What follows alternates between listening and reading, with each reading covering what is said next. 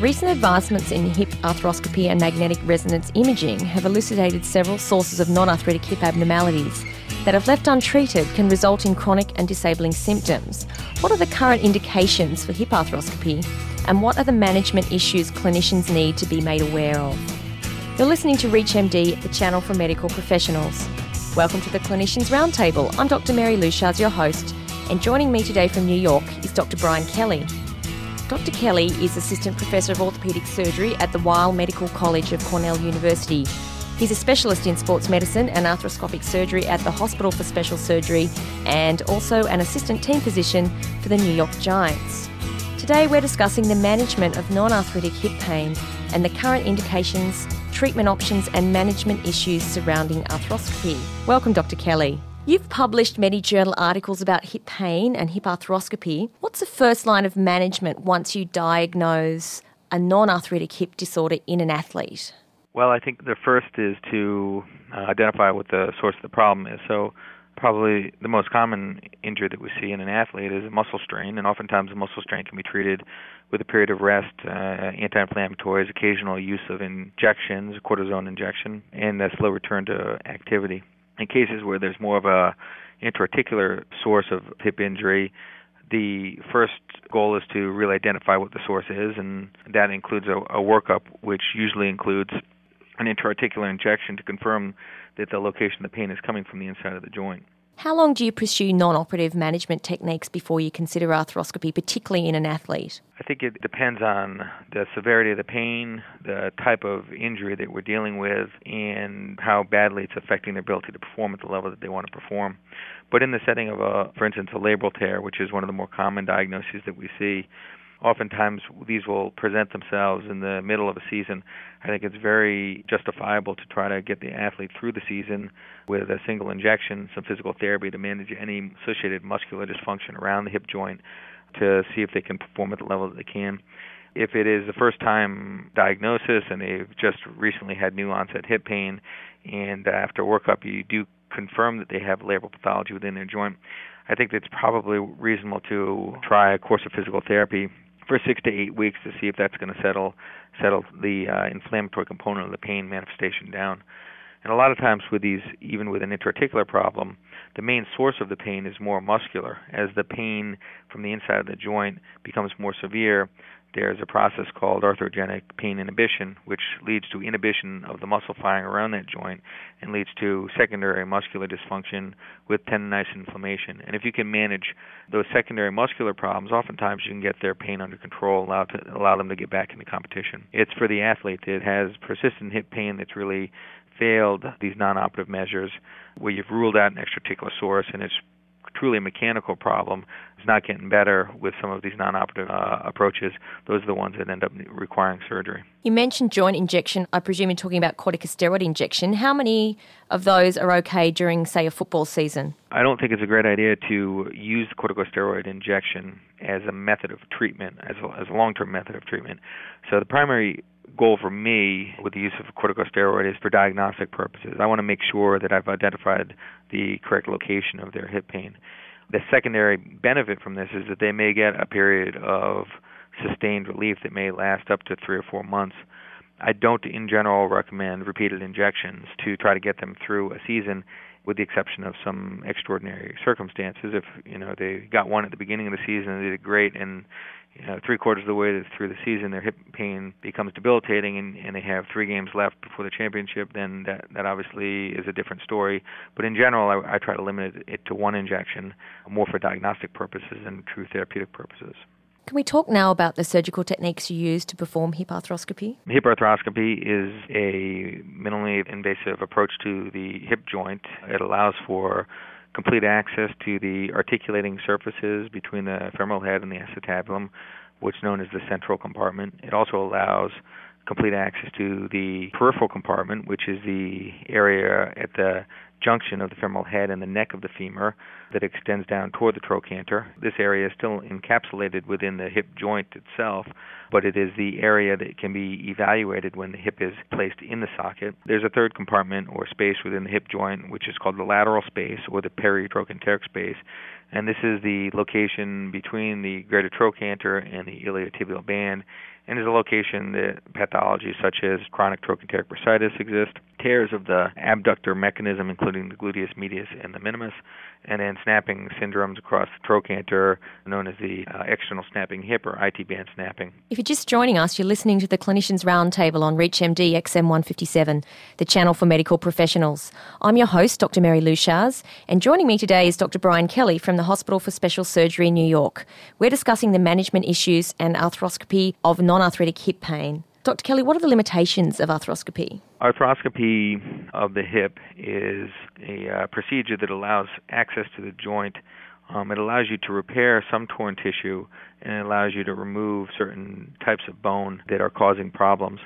The procedure is not effective in patients who have arthritis, even in the setting of bony impingement, because although you may be able to address some of the tissue that's torn and you may be able to address some of the impingement that occurs, they still have persistent pain after the procedure because of the underlying cartilage wear. It's also not an effective procedure for patients with deficiencies of their hip joint in the form of dysplasia. Hip dysplasia is a condition where the depth of the acetabular socket is too small and doesn't allow for adequate coverage of the femoral head.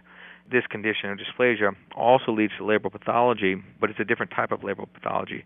Rather than the labrum being crushed, as occurs in impingement because of the misfit of an oversized femoral head and an oversized acetabulum, in the setting of dysplasia, the labrum is statically overloaded because of a shallow socket.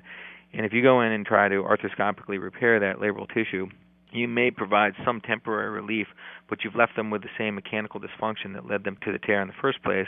In many cases, there will be recurrence of the injury or pain or tear, and in some cases, it'll actually be worsening of the condition because of if you've debrided some of that labrum may have in fact been acting as a buffer between the head and the socket. So the two main deficiencies or limitations of the hip arthroscopy in my practice are patients with arthritis or patients with acetabular dysplasia. And how soon can a patient resume athletic activity after a hip arthroscopy? My general recommendations for patients who have undergone a hip scope for treatment of a labral tear, usually with some additional bone work for impingement, is that they can't return to full activities without any limitations until 6 months. Oftentimes they will get back a little sometime between 4 and 6 months, but starting off the procedure, everybody's given the instructions that it'll be 6 months before they return to their full activity. I let people leave the hospital the same day that they have the surgery, so it's an ambulatory procedure. They walk on crutches for the first 2 to 4 weeks, depending upon the certain specifics of the operation. I get people on a stationary bike the day of or the day after surgery to encourage early range of motion of the hip joint so it doesn't stiffen up. And then it's a progressive 3-month formal physical therapy program, which allows for a progressive increased range of motion, decrease in pain and inflammation around the surgical hip, and slow progression to increased strengthening programs. During the second 3 months, there's a functional rehab program where there's a slow return to normal activities. Oftentimes we can get people running somewhere between 3 and 4 months. A lot of times we can get people skating, so if you're a hockey player, you can get back on the ice sometimes even sooner because the impact is less, sometimes as early as 8 weeks. But in general, I usually tell people 4 to 6 months recovery. Describe what a sports hernia is and how it affects the hip joint and how you manage it. Sports hernia is sort of a general term which refers to damage to some of the muscular tissues that cross the pubic symphysis. So it's not really the hip joint proper, but the pubic symphysis region. The simplest way to understand sports hernia, or athletic pubalgia as it is more commonly described, is a injury to the mechanism of the adductor, that's the groin muscle where it inserts under the pubis, and a secondary injury to the rectus abdominis, or the lower abdomen, where it inserts in a similar location on the pubic symphysis. There probably is a correlation between the presence of impingement in the hip joint and the development of athletic pubalgia, because decreases in rotation across the hip joint, which occur in the setting of impingement, lead to increased stresses and strains across the pubic symphysis and the adductor musculature and the rectus abdominis. These lead to chronic strains, chronic micro tears, then scarring of the adductor and the rectus, and ultimately can lead to complete avulsions of the adductor or the rectus, which lead to deficiencies in the pelvic floor on the rectus side and complete avulsions of the adductor longus on the adductor side. What are you learning from your current research into non-arthritic hip pain in the athlete? We're learning, first of all, that impingement surgery works and that the arthroscopic approach to impingement surgery as a minimally invasive alternative to the traditional approach of surgical dislocation, although it does have some limitations, with improvements in technique and instrumentation, we're able to perform the surgery almost as accurately as we can through the open surgical technique. We're looking at outcome studies to try to assess how patients' symptoms improve and how much we're able to effectively decrease the rate at which cartilage degenerates after impingement surgery is performed, and we're finding favorable results at the minimum follow-up of 2 years, and our next goal is to show similar results at midterm results of 8 years. What's the overall level of patient satisfaction from a hip arthroscopy? Depends on what the indication was. I think there's a spectrum of indications for the surgery. Probably the best indication for surgery is a young male athlete with impingement who has no significant cartilage wear. So if you're fortunate enough to identify impingement in a young athlete who's still a teenager, the impingement has caused some early damage that leads to pain but hasn't led to any permanent damage to the cartilage surfaces.